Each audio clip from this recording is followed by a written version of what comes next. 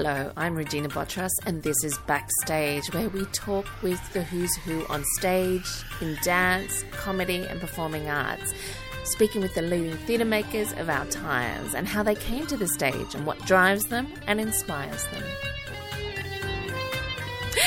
Well, my guest is Anita Heiss. She's a member of the Wiradjuri Nation of Central New South Wales and one of Australia's most prolific and well-known authors, publishing across genres including non-fiction, historical fiction, commercial fiction and children's novels. She's also a marathon runner. But this is her first adaptation for the stage. The show is Titus. It's on at Belvoir Theatre till the 28th, and it's the story of 5 friends, and I suppose the kind of roller coaster ride that happens when friends who have known each other for so long, the secrets, the lies, and the candid intimacy of female friendships. And the friendship is, I think, is a good word. Anyway, welcome, Anita Heiss. Thank you for having me. Excited to be here. Excited to be back in Gadigal country because I live up in Muggingon in Brisbane now. So it's wonderful to be back here in Sydney and with my play in what is like my semi-hometown at Belvoir, where I was only ever an audience member and had my first taste of theatre at Belvoir. So this adaptation is not set here. Where is the setting of this? And yeah, is it kind of based on like friendships you've had at all? I hope it's based on friendships that we can all audience members can see some of their friends or some of themselves or some of the conversations they've had with friends in their lives. It was actually based, I was living in Sydney at the time, but I was touring with a book down in Mudgee. I was touring with Manhattan Dreaming, and while I was there, someone said to me, you should write a book set here, and that's Wiradjuri country. And so the seed was planted there. And then the woman who was hosting me, she said, and you should have a character who's a doctor's wife. And so I have a character now who one of the dramas in this character's life is the doctor husband has left her. But so some of the characters come from Mudgee. There's 3 Wiradjuri women and 3 non-Indigenous women. And over the course of their lives, they move from Mudgee in their 20s. They all move to Mudgee at different periods to Brisbane. And then they set up a book club and they meet once a month to talk about, love and life and careers and all those jagged bits in between. And so because I love Brisbane, I fell in love with Brisbane. And one of the first reviews I got of the novel back in 2014 was that it was read like a love letter to Brisbane. And I thought that's a really beautiful way to express the way I actually feel about Meanjin or Muggingon, and I don't think a lot of people see Brisbane the way I see it, and I find it very peaceful. And Maiwar, the river, and the character Ellen in particular, all of them, there's a connection between, Maiwar in Brisbane, the river, and the Cudgegong River down in Mudgee. So how has it been adapting what is like 360-something pages to a stage production? What has that process been like for you? I need to stop starting with it was very challenging. It was very exciting.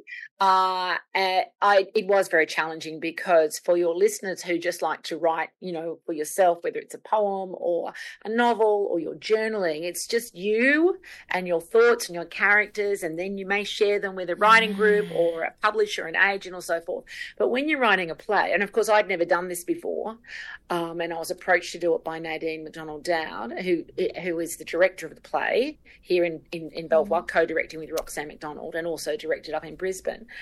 I'd never even thought about writing a play, so I had no idea how to go about it. So Nadine gave me a lot of scripts. I had read a lot of plays through my PhD on Aboriginal literature and publishing, so I'd read a lot of plays, and I had attended a lot of theatre, but had no idea what it takes. And so I started off by just turning all the prose into dialogue, and I thought, this is okay, I can do this. But of course, that was about 5 hours long. It's like another Cloud Street.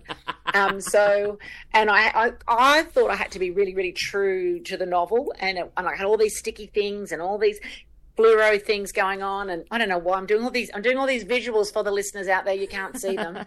But anyway, and then one day we start talking about it, and I start being mentored with the dramaturg Nadine, and then we go into COVID. So that's in January, COVID starts. So we're in Queensland, we actually had some more freedom, obviously, than everywhere else. So we were only in lockdown for a couple of months. So Nadine and Sonia Simic from La Boite and I, we were at QPAC and we were working through drafts and everything. So I was learning, and Nadine said to me at one point, if you bring that novel in this room one more time, I'm going to throw it, because she said, you have to let the novel go now. So that was interesting, because I wanted it to be true, and it is true. But of course, the novel came out 10 years ago.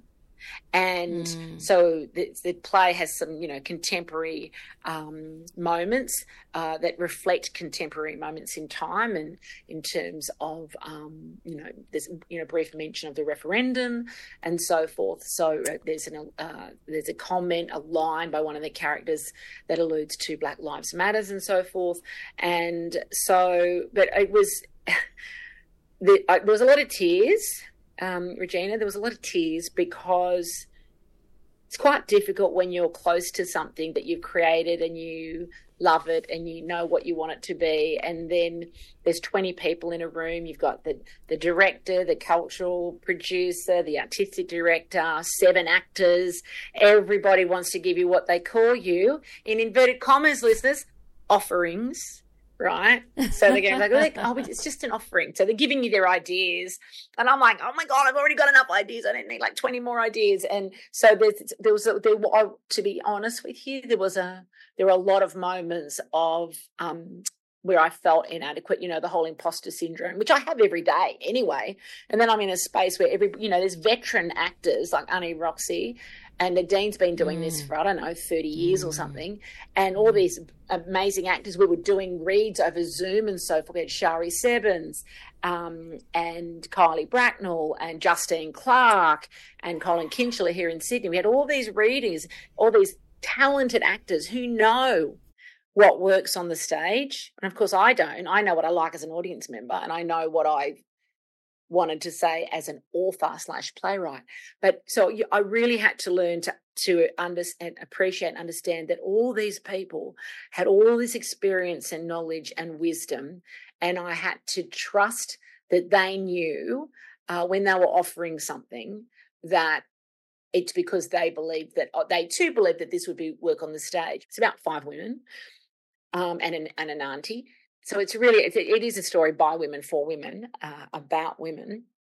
But so one stage, somebody had said in the rehearsal room, if it's a women's story, we really should lose the male character, because there's Sean Dow plays 4 male characters. So Isabel's brother, Nadine's husband, Xanthi's husband, and Craig, the date of Ellen. And so, but what I wanted to do with that character, and one of the comments I got from the first review on the book was about how I had portrayed Aboriginal men, or men generally, in a really positive light, because quite often, they run in a hard time. And I said, look, I've portrayed men the way I have them in my life, and the men that I have in my life are highly respectful. They're supportive of their sisters and their mothers and their aunts and their cousins and the women in their lives. They are present, and I love them. And I can't imagine telling my story about my life without acknowledging the men in my life. So it wasn't difficult for me to write that. But that was just one of the comments. And I said, I understand what you're saying. However, this is the purpose of those men. Are we still in Brisbane for the stage? And what is it like to have something that is 3D, I suppose, which your imagination is so great and transports you all over the place, to a 3D, from 2D to 3D? Like, how's that? That's a good question, because that's also one of the learning things is, like, when you're in the novel, or whatever you're in the novel, whether you're writing fiction or non-fiction, you're writing all the detail. What can the person or the character see and smell and feel? And you're writing down what they can think. And, of course, none of that goes into the script, because the thinking and the action, and it's all directorial, I learned. So that, in the novel they might say, Izzy sits on the park bench and listens to the birds singing and, thinks about the baby, where that's all got to be turned into dialogue. And then she's got to be sitting on a park bench somewhere, and it's all visual. So that was a learning thing. But in terms of the first time I saw the full dress rehearsal, and I just sobbed for about 5 minutes, because I just felt all the emotion of the intention of the emotion of the play. And it sounds like, that kind of feeling and emotion of being in a room and feeling the energy of the room change is something that is like heightened off the page that you can't get outside of in the book alone while you read. Does culture play a role? I mean, you mentioned the referendum, there's sort of comments to Black Lives Matter and that sort of thing. Is that part of the world? Yeah, so for me, I mean, I want to make people laugh. So I'm someone who relies heavily on dialogue and comic timing from the actors as a way to engage people, and then having them relax then into a space of, we're going to hit you with something dramatic. And there's a particular line in the play where every night here and even in Brisbane, it's a really awkward, there's some, I don't think non-Indigenous people know whether they're allowed to laugh.